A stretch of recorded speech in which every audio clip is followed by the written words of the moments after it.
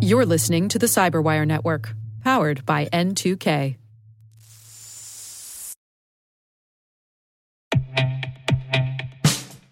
And now, a message from Cyberbit. Mastering cybersecurity is like mastering a sport. You build muscle memory through rigorous practice, then you train as a team to foster cohesion while operating under pressure. Like athletes, cybersecurity professionals thrive on hands-on simulation. But traditional courses, certifications, and open-source labs won't build you a winning team. You need Cyberbit. Cyberbit offers a hyper-realistic simulation environment for your SOC, IR, and C-suite to refine your skills, all using the market-leading SIMs, EDRs, firewalls, and WAFs they use every day. Cyberbit is offering Cyberwire listeners a free live-fire exercise. Sign up your team now at cyberbit.com/cyberwire.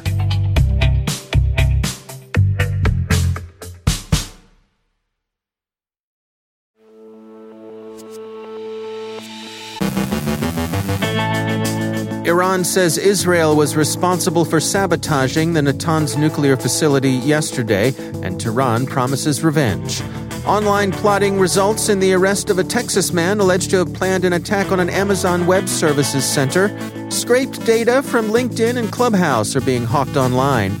Andrea Little-Limbago from Interos addresses asymmetric power within cyberspace and how that plays out in warfare. Our guest is Giovanni Vigna from VMware on the takedown of the Emotet infrastructure, and the U.S. moves to fill senior cybersecurity positions.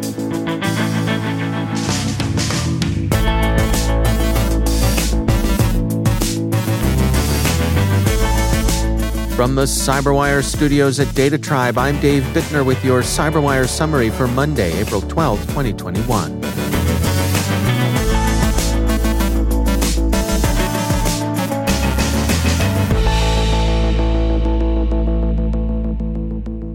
Two kinetic incidents of importance surfaced over the weekend. Both had at least 1 foot in cyberspace. In the first, Iran's Natanz nuclear facility sustained an apparently deliberately planned explosion and power outage Sunday, according to the New York Times.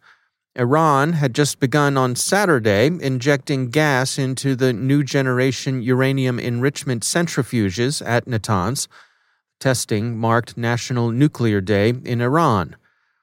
A member of Iran's parliament said, quote, "The blackout in Natanz on the anniversary of National Nuclear Day is suspicious and may be due to sabotage, while Iran is trying to convince the Western countries to lift the sanctions."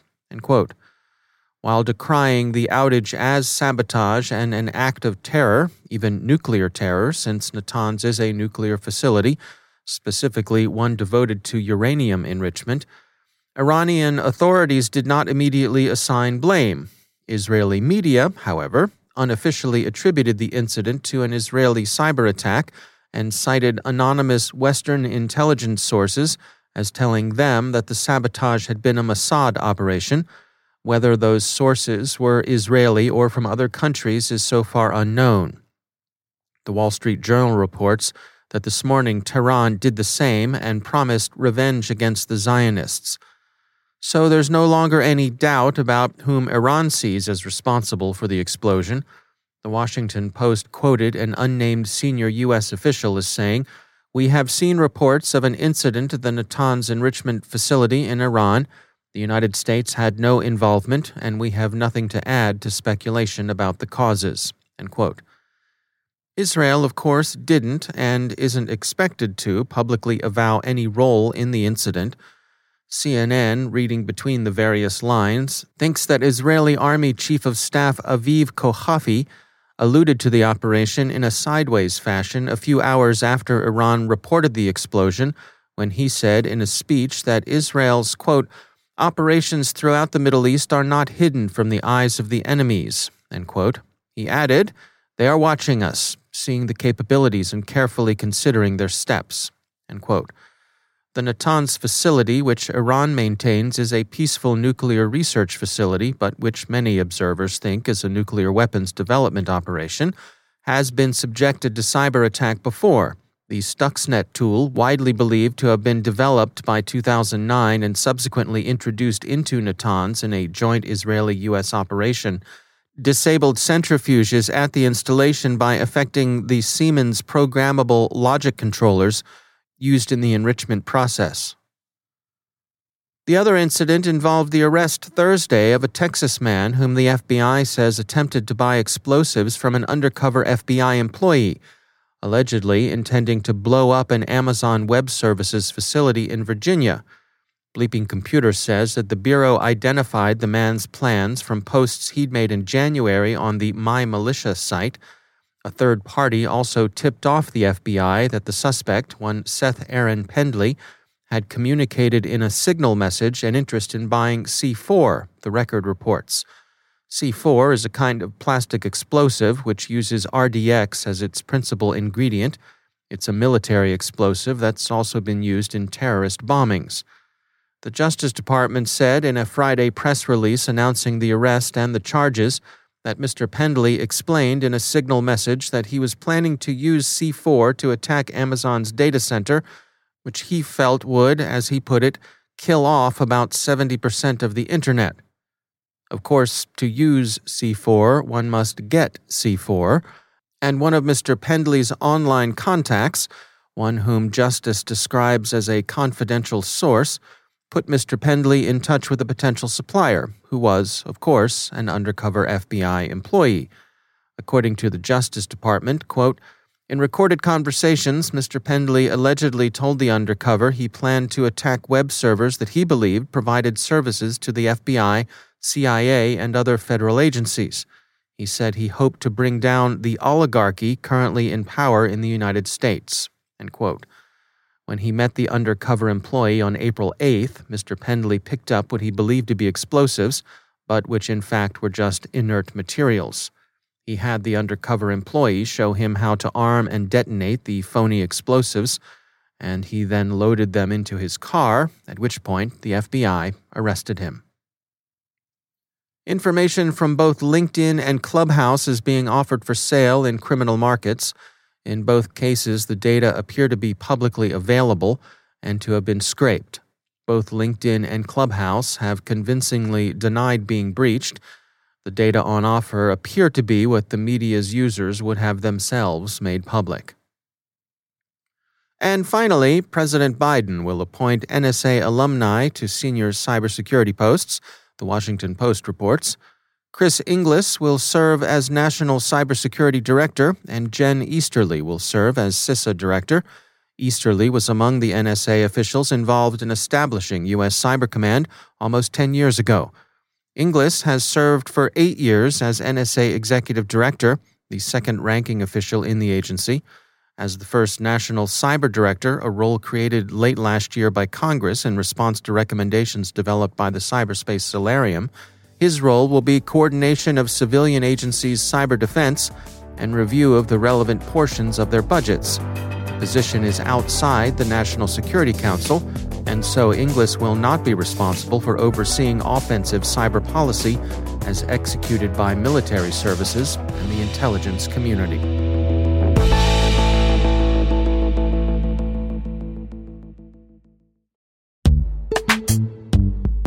Every day, your IAM tech debt grows. Your multi-generational services struggle to work together. Building an identity fabric can fix this. It makes all your identity tooling stronger and allows you to connect any app to any service you want to use, with zero coding, zero maintenance, and zero app downtime. Strata's identity orchestration platform separates the identity logic from your applications, so you can optimize existing IAM tools and manage them in a single control plane. Now, every vendor, standard, and architecture work together. In short, building your identity fabric means you can secure your non-standard apps, keep your complex access policies, retire outdated IDPs, and modernize in record time. So build your fabric with Strata Identity and get rid of tech debt for good. Visit strata.io/cyberwire, share your identity priorities, and receive a pair of AirPods Pro. Offer valid for organizations over 5,000 employees. Connect today at strata.io/cyberwire.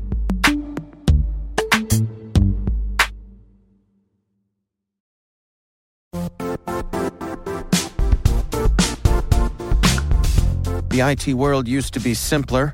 You only had to secure and manage environments that you controlled. Then came new technologies and new ways to work. Now, employees, apps, and networks are everywhere. This means poor visibility, security gaps, and added risk. That's why Cloudflare created the first-ever connectivity cloud. Visit cloudflare.com to protect your business everywhere you do business.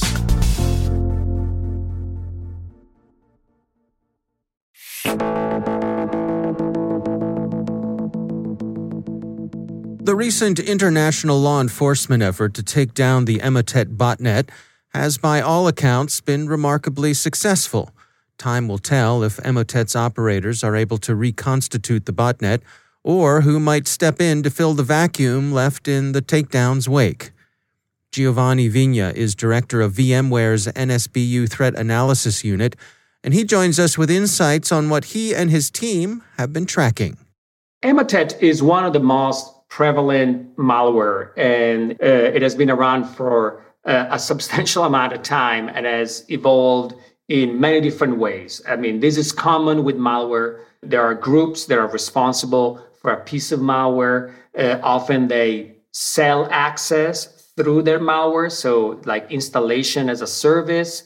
Sometimes they change their tactics. Sometimes they change their code to avoid detection, to avoid being profiling. So actually, it's a big part of any threat intelligence analyst to sort of, follow this lineage and understand how a particular threat evolves.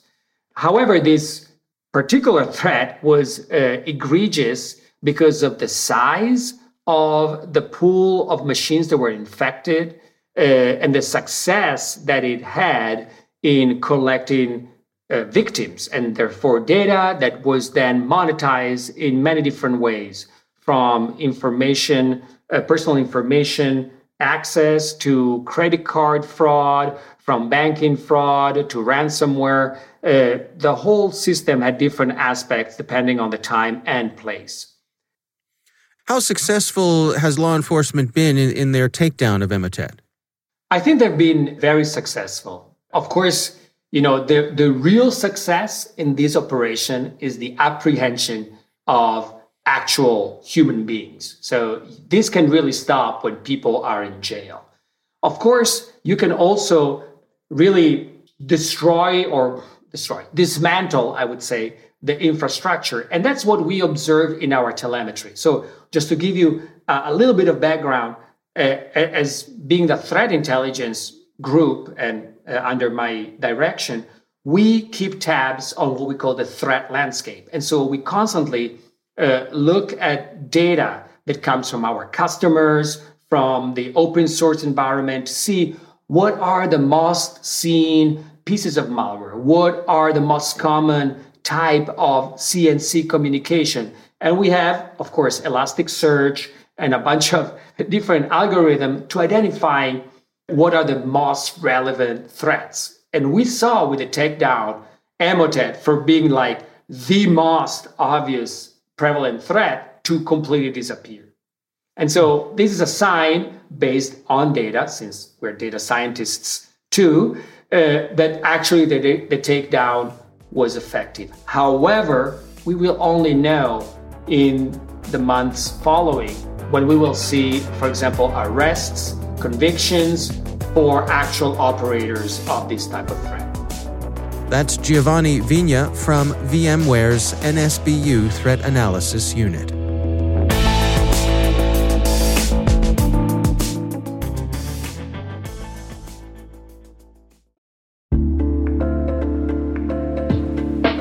Are lengthy security reviews pulling attention away from your security program?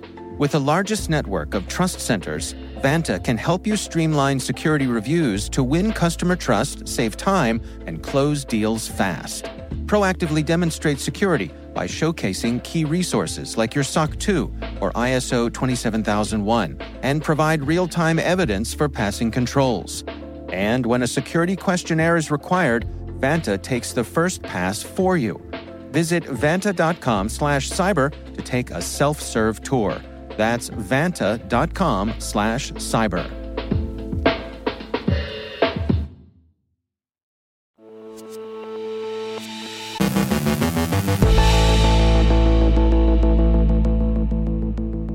And joining me once again is Andrea Little-Limbago. She's the Vice President of Research and Analysis at Interos. Andrea, it's always great to have you back. I am fascinated by the asymmetry of power within cyberspace, how things in cyber allow folks who otherwise would not have been able to have the influence on the world that they would have to have now. In the old days of, building battleships and aircraft carriers, you can have influence in cyber without having to build a battleship or an aircraft carrier, right? No, absolutely. And it's one of those aspects, I think, of cyber that gets overlooked quite a bit. We say a lot, the notion of asymmetric power, and we think, very often of, say, North Korea and Iran, even Russia, if you look at their economy size, to have really this outsized impact on global affairs. And it's really changing warfare and geopolitics enormously. I think much more so than is normally appreciated. And we have this big push right now on major power competition, and that it's 100% understandable. Absolutely, there are a lot of areas of competition going on between the U.S. and China, but I worry that we lose sight on how other trends may be going on, especially through this notion of asymmetric power, and how that's also shifting geopolitics. And so that's just something that I've been looking at a little bit, especially when thinking about not just through cyber, but also cyber and emerging technologies and how they're integrated together, and how that's really changing the evolution of warfare really, really quickly. It's one of those things that a lot of people think it's more so in science fiction, 10, 20 years from now, maybe at the earliest, but it's going on now. And so it would be unfortunate to overlook it. I think also it would be myopic because it's going to be disrupting all aspects of both national security, economic security, global trends, all of those. It's reshaping a lot of different aspects of the world right now. Can you give us some examples? Yeah, definitely. And the one that I've been looking at a bit is just the use of drones in warfare. And again, it's one of those things, several years ago, a drone was associated with an attempted coup in Venezuela, if folks remember that. And then we kind of didn't hear about drones very much so, other than, again, in sort of these stories that were looking ahead. But what we saw over the last year was signs of drones being used in numerous regional conflicts. And a couple of Armenia and Azerbaijan, the conflict going on there was drone footage that was identified as having a potentially decisive role in the outcome of that. And one, you can think of both through the lens of warfare, and that some were even saying it to the point that it made tanks irrelevant. And so, not sure I'd go that far quite yet, but when you do have a drone targeting tanks, that mental model really does have to shift very quickly in looking at how technology is shaped and innovation are reshaping warfare. So that's just one example. In the Tigray region in Ethiopia, there have been claims of drones there, with some footage posted on social media. In Western Sahara and Morocco, where there's a fight over territory, and that's actually a lot of these are fights over territory, which is also something that's reemerging. And I think that this asymmetric notion of power is actually helping that. There as well, there are some drones used in that regional conflict. And so that's just over the last year. And I imagine we'll see many more in the years to come. But when you look at that, so one, it's shifting the nature of warfare, but it's also shifting the nature of who's making these drones, right? And so it gives the power to those who are the ones largely making all these drones. And right now, China really has quite a lock on a lot of that market. Although in these conflicts I just mentioned, some of the producers range from UAE to Turkey or Israel. So it's there are a lot of different countries out there making them. And there actually right now are about 100 countries that have drone capabilities on the military end. So it's not something that is just a few and far between. Because it's so much, because it's cheap to have a outsized impact, it's another area. But you can imagine down the road, what happens when drones get compromised.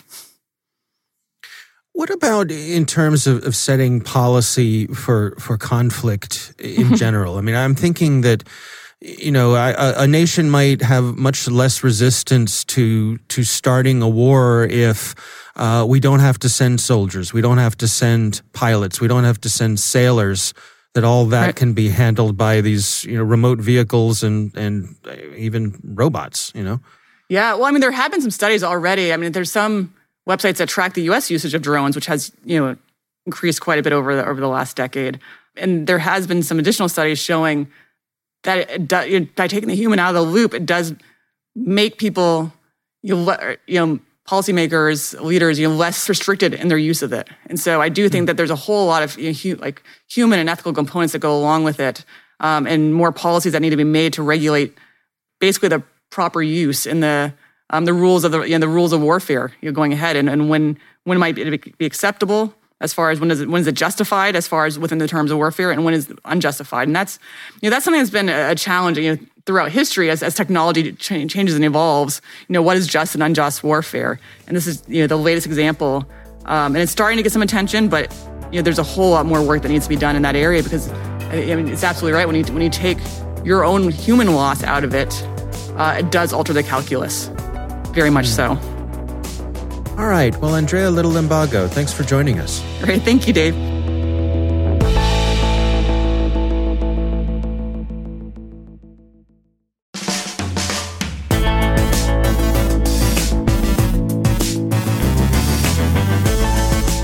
And that's the Cyberwire. For links to all of today's stories, check out our daily briefing at thecyberwire.com. And for professionals and cybersecurity leaders who want to stay abreast of this rapidly evolving field, sign up for CyberWire Pro. It'll save you time and keep you informed. You asked for it, you got it. Listen for us on your Alexa smart speaker, too. Don't forget to check out the Grumpy Old Geeks podcast, where I contribute to a regular segment called Security. I join Jason and Brian on their show for a lively discussion of the latest security news every week. You can find Grumpy Old Geeks where all the fine podcasts are listed. And check out the Recorded Future podcast, which I also host. The subject there is threat intelligence, and every week we talk to interesting people about timely cybersecurity topics. That's at recordedfuture.com/podcast. The Cyberwire podcast is proudly produced in Maryland out of the startup studios of Data Tribe, where they're co-building the next generation of cybersecurity teams and technologies. Our amazing Cyberwire team is Elliot Peltzman, Guru Prakash, Kelsey Bond, Tim Nodar, Joe Kerrigan, Carol Terrio, Ben Yellen, Nick Valecki, Gina Johnson, Bennett Moe, Chris Russell, John Petrick, Jennifer Iben, Rick Howard, Peter Kilpie, and I'm Dave Bittner. Thanks for listening. We'll see you back here tomorrow.